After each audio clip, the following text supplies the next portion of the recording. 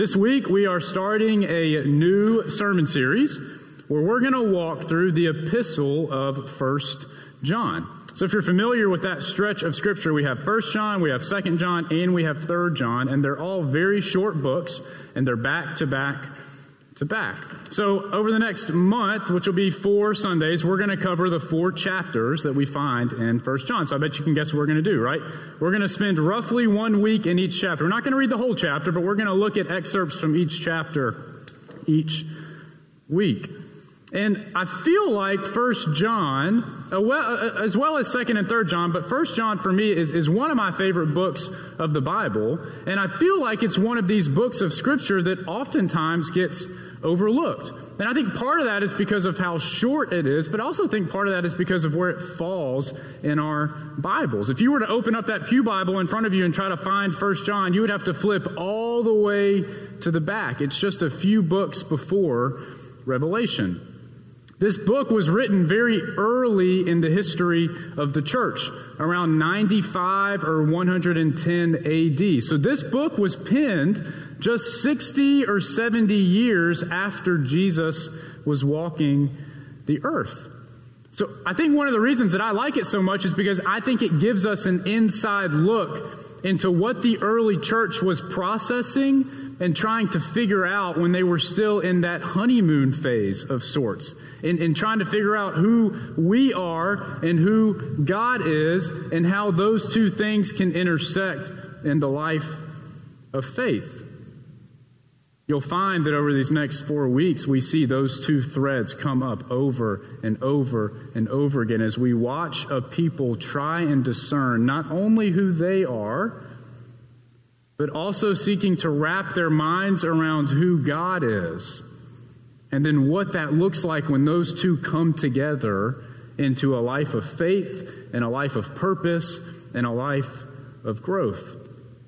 And this week you'll see that we're going to encounter both of those threads in our scripture for this morning. So we're in 1 John, we're in chapter 1, and we're just going to read verses 5 through 10. So you're welcome to flip that pew Bible open, or you can find the scripture up on the screen. Hear it now. This is the message we have heard from him and proclaimed to you, that God is light, and in him there is no darkness at all. If we say that we have fellowship with him while we are walking in darkness, we lie and do not do what is true. But if we walk in the light as he himself is the light, we have fellowship with one another, and the blood of Jesus his Son cleanses us from all sin. If we say that we have no sin, we deceive ourselves, and the truth is not in us. If we confess our sins, he who is faithful and just will forgive our sins and cleanse us from all unrighteousness. If we say that we have not sinned, we make him a liar, and his word is not in us. This is the word of Christ for you, the people of Christ, and we say together, thanks be to God. 1 John is jam-packed, right? I mean, it's a short book, but oh my gosh, it is a dense book. And it is a book that is rich in theology. In this reading specifically, I think what we find, kind of how I found myself processing this passage, is 2 truths that I think this reading tells us, and 2 charges that are rooted in those 2 truths. So I think this passage is telling us to go and do 2 things. But it's because of these 2 truths that we find revealed in the reading. That's how I'm going to break down the scripture for us this morning. That's kind of how I found my brain breaking it down this week. That we have 2 truths that lead us to do 2 things. And the 2 truths are this, right? It's not rocket science. I think they're right there for us. The first one is in the first verse, right? The 2 truths are this: God is light, and we are sinful. I really do think that those are the 2 things that this scripture is calling us to realize above all else. And I think they are almost impossible to miss when we read the passage. I mean, it's found in the first verse, that first truth, right? God is light. Hear it again. This is what it says. God is light, and in him there is no darkness at all. That's something that we as a people of faith, that we say all the time. It's language that we see all the way at the beginning in the story of creation, in the midst of chaos and darkness and this formless void. God said, let there be light, and there was light. We hear it come from the mouth of Jesus. He tells us, I am the light of the world. God is light. It's a way that we describe God over and over and over again, that His light shines in the darkness. And I believe it is just simply a core truth of our faith. And it's a truth that we find in the very first verse of this passage. On the other side of that coin is who we are. So you can already see those two threads, right? Discerning who God is. Well, God is light. Well, then who are we? And that's the second truth, right? Well, we are sinful. Or if we run with that energy, right? Imagery. Did I say energy? Imagery. If God is light, then we are in the dark.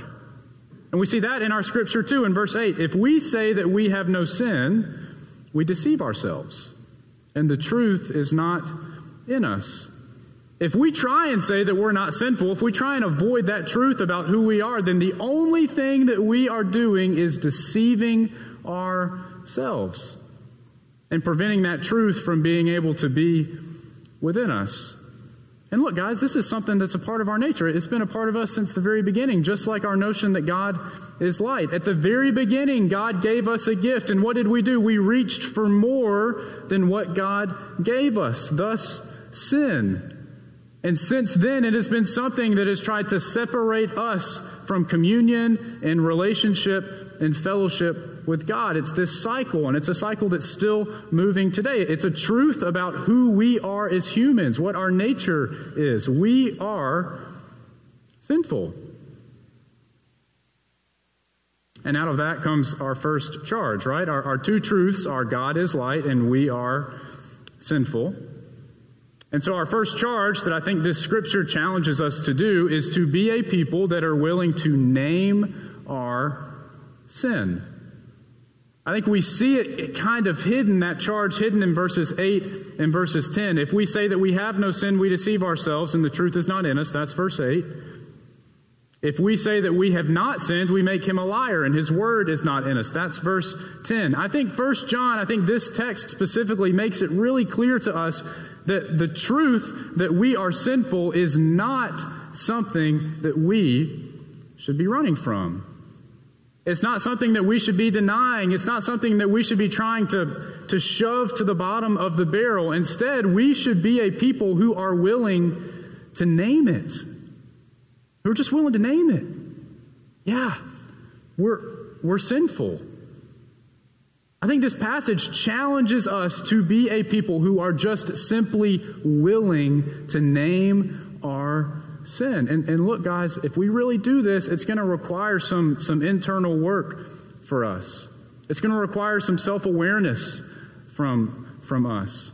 Sometimes maybe a little bit of uncomfortable self-awareness. Because when I say name your sin, I'm talking about naming the sins that you know in your life, that you struggle with.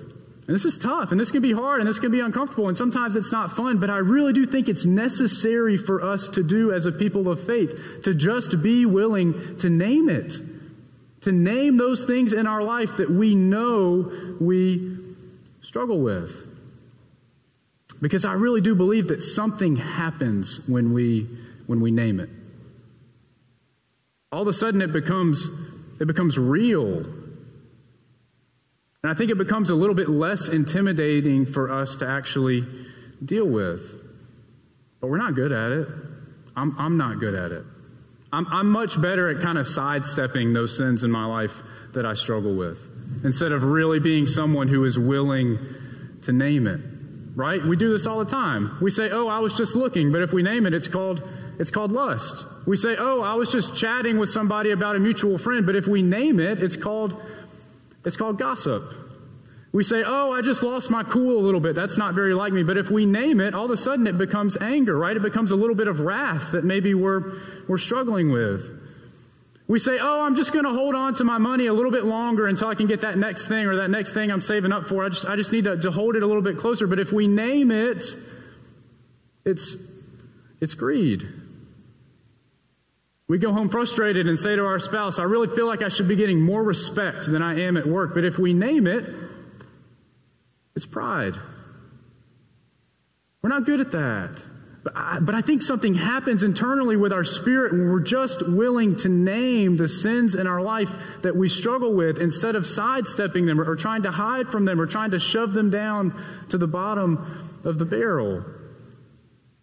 I was talking to a friend in ministry this week. He's a pastor in Texas about this sermon, and he told me a story about somebody that he had worked with in the church, somebody that we'll call Thomas for the sake of the story. So pretty early on in Thomas's time at my friend's church, and my friend happened to be Thomas's supervisor, they were having a conversation about what they felt like their growth areas in ministry were and what they felt like their strengths in ministry were. And Thomas said something that he knew about himself was that he really struggled with pride.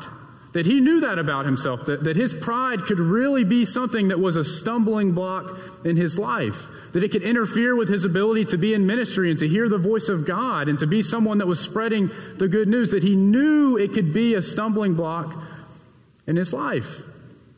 And my friend thought, wow, how introspective of him to just be able to name it. I mean, that's some top-tier self-awareness, right? To be able to look at yourself in the mirror and say, look, one thing I know about myself is that I have this stumbling block. And it's going to get in the way of my ability to go and do what God is calling me to do. Thomas was able to name it, to say it, to own it. But the longer my friend worked with Thomas, he realized that Thomas wasn't willing to take any steps after that. That he really had no plans to remedy that pride. He didn't have any intention of turning away from that pride. He had no intention to actually change his behavior to try to become a less prideful person. He had no interest in actually ridding it from his life. He was willing to name it, which is an important first step, but he wasn't willing to take any action. We all know people like that, right? They admit that they have an anger problem, but they keep losing their temper over and over and over again despite that awareness. Or they know that they have an unhealthy relationship with their money or with their stuff, but they're not willing to reevaluate what those boundaries should actually look like. Or they know that lust is something that they really struggle with in their heart, but they keep putting themselves in situations where that desire will win. Maybe some of us are like that with some of those sins in our life. We're willing to name it, but then we're lacking on taking that next step of actually making the turn away from those things in our life. What I think this should push us to realize is that we can't stop with just naming it. It's an important first step, but we can't stop there. Because if we stop there, no real growth is actually going to happen. Can you see that? I mean, it's important, but if we just stop with naming it and we're not willing to turn away from it, then there's no action that's going to come out of it. I think once we name it, we have to be willing to face it. Or to use kind of the imagery that we have in our scripture, once we name it, we have to be willing to pull it into the light. I think that's the second charge that we have this morning rooted in this scripture, to be a people who are not just willing to name our sin, but a people who are willing to face our sin, or a people who are willing to pull our sin into the light. Because when we do, we realize that we don't have to face that sin alone. I want you to hear verses 6 and 7 again. If we say that we have fellowship with him while we're walking in darkness, we lie and don't do what is true. But if we walk in the light, as he himself is in the light, we have fellowship with one another. And the blood of Jesus, his son, cleanses us from all sin. If we say we have fellowship with God while we are walking in darkness, or if we say that we have fellowship with God, but all we're willing to do is name our sin, then we're still walking in darkness. But if we walk in the light, if we're willing to pull those things into the light, if we're willing to face our sin with God, then we will find fellowship not only with one another, but we will realize that we don't have to face this alone. That God is willing to do for us what we can't do for ourselves. That God will cleanse us. First we name it, and then we let God in so that we can face it together with Him. I got to this point in my sermon and I realized that naming it is a whole lot easier than facing it. I mean, naming it can be intimidating, right? Don't get me wrong, but once we really get into this process, naming it is a whole lot easier than actually facing it is, because facing it, that requires action. It requires us to change. I think it requires us to be a bit more vulnerable. It means we can't hide from it anymore. We can't hide it from other folks anymore. It means we have to pull it into the light. So how do we do this? Naming it is pretty self-explanatory, right? We can write it down, or we can say it to one another. We can say it out loud to God. We can name it. We can bring it to our awareness. But how do we actually face it? How do we actually bring those things into the light? Well, I think the very first step to that is a prayer. A prayer that invites God into the messiness with us. God, come and face this with me, because I can't face it alone. Now that I see these things in my life that are holding me back from you, I know, Lord, that there's no way that I can face this alone. God, come and walk with me, because I can't walk through this by myself. God, come and shine your light, because I feel like I'm stuck in the dark. I need you to come and bring me out of this. Friends, that's a prayer that we can pray every single day, inviting God into the messiness with us. And then after that, we just have to trust. We just have to trust that God is actually with us in the messiness. And then we do something about it. Right? I mean, we pray that prayer, we invite God into the messiness, and then we just have to be willing to do something. To seek out ways to manage our anger, to stop putting ourselves in situations where lust might win, to set boundaries with our relationship with money and with the stuff in our life, to place somebody in our life that will call us out when they see our pride getting in the way of who they feel like God is calling us to be, to surround ourselves with people who we know won't put up with gossip or with slander about the other people in our life.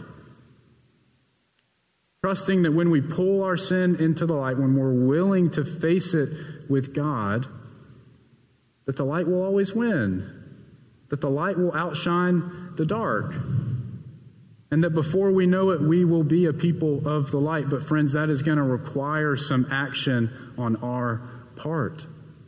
It starts with a prayer of invitation that reminds us each and every day that we cannot face it alone, but a reminder that God is with us, walking that path, helping us set those boundaries in our life so that we can be a people who are facing our sin, so that we can turn away from our sin, trusting that God will do for us what we can't do for ourselves, that God will cleanse us. Two truths, right? God is light and we are sinful. Two charges: that we should be a people who are willing to name our sin, and a people who are willing and able to face our sin. Trusting that when we pray that prayer and we invite God into the messiness with us, that we will never have to face that sin alone. In the name of the Father, and the Son, and the Holy Spirit. Amen. Hey friends, I just wanted to take a moment and say thank you for tuning into our message this week in the gathering. We hope you found it meaningful and life-giving. As always, you're invited to join us for worship on Sunday mornings at 10 a.m., either in person here in the chapel or online. If you want to know more about who we are at Bluff Park United Methodist Church, you're invited to check out our website. There you'll find out who we are, what we have going on, and how you can be a part of it. As always, friends, if there's anything that we can do for you, you're invited to reach out to us. We are here to help you and support you in any way that we can. We hope that you're having a great week, and we look forward to seeing you soon.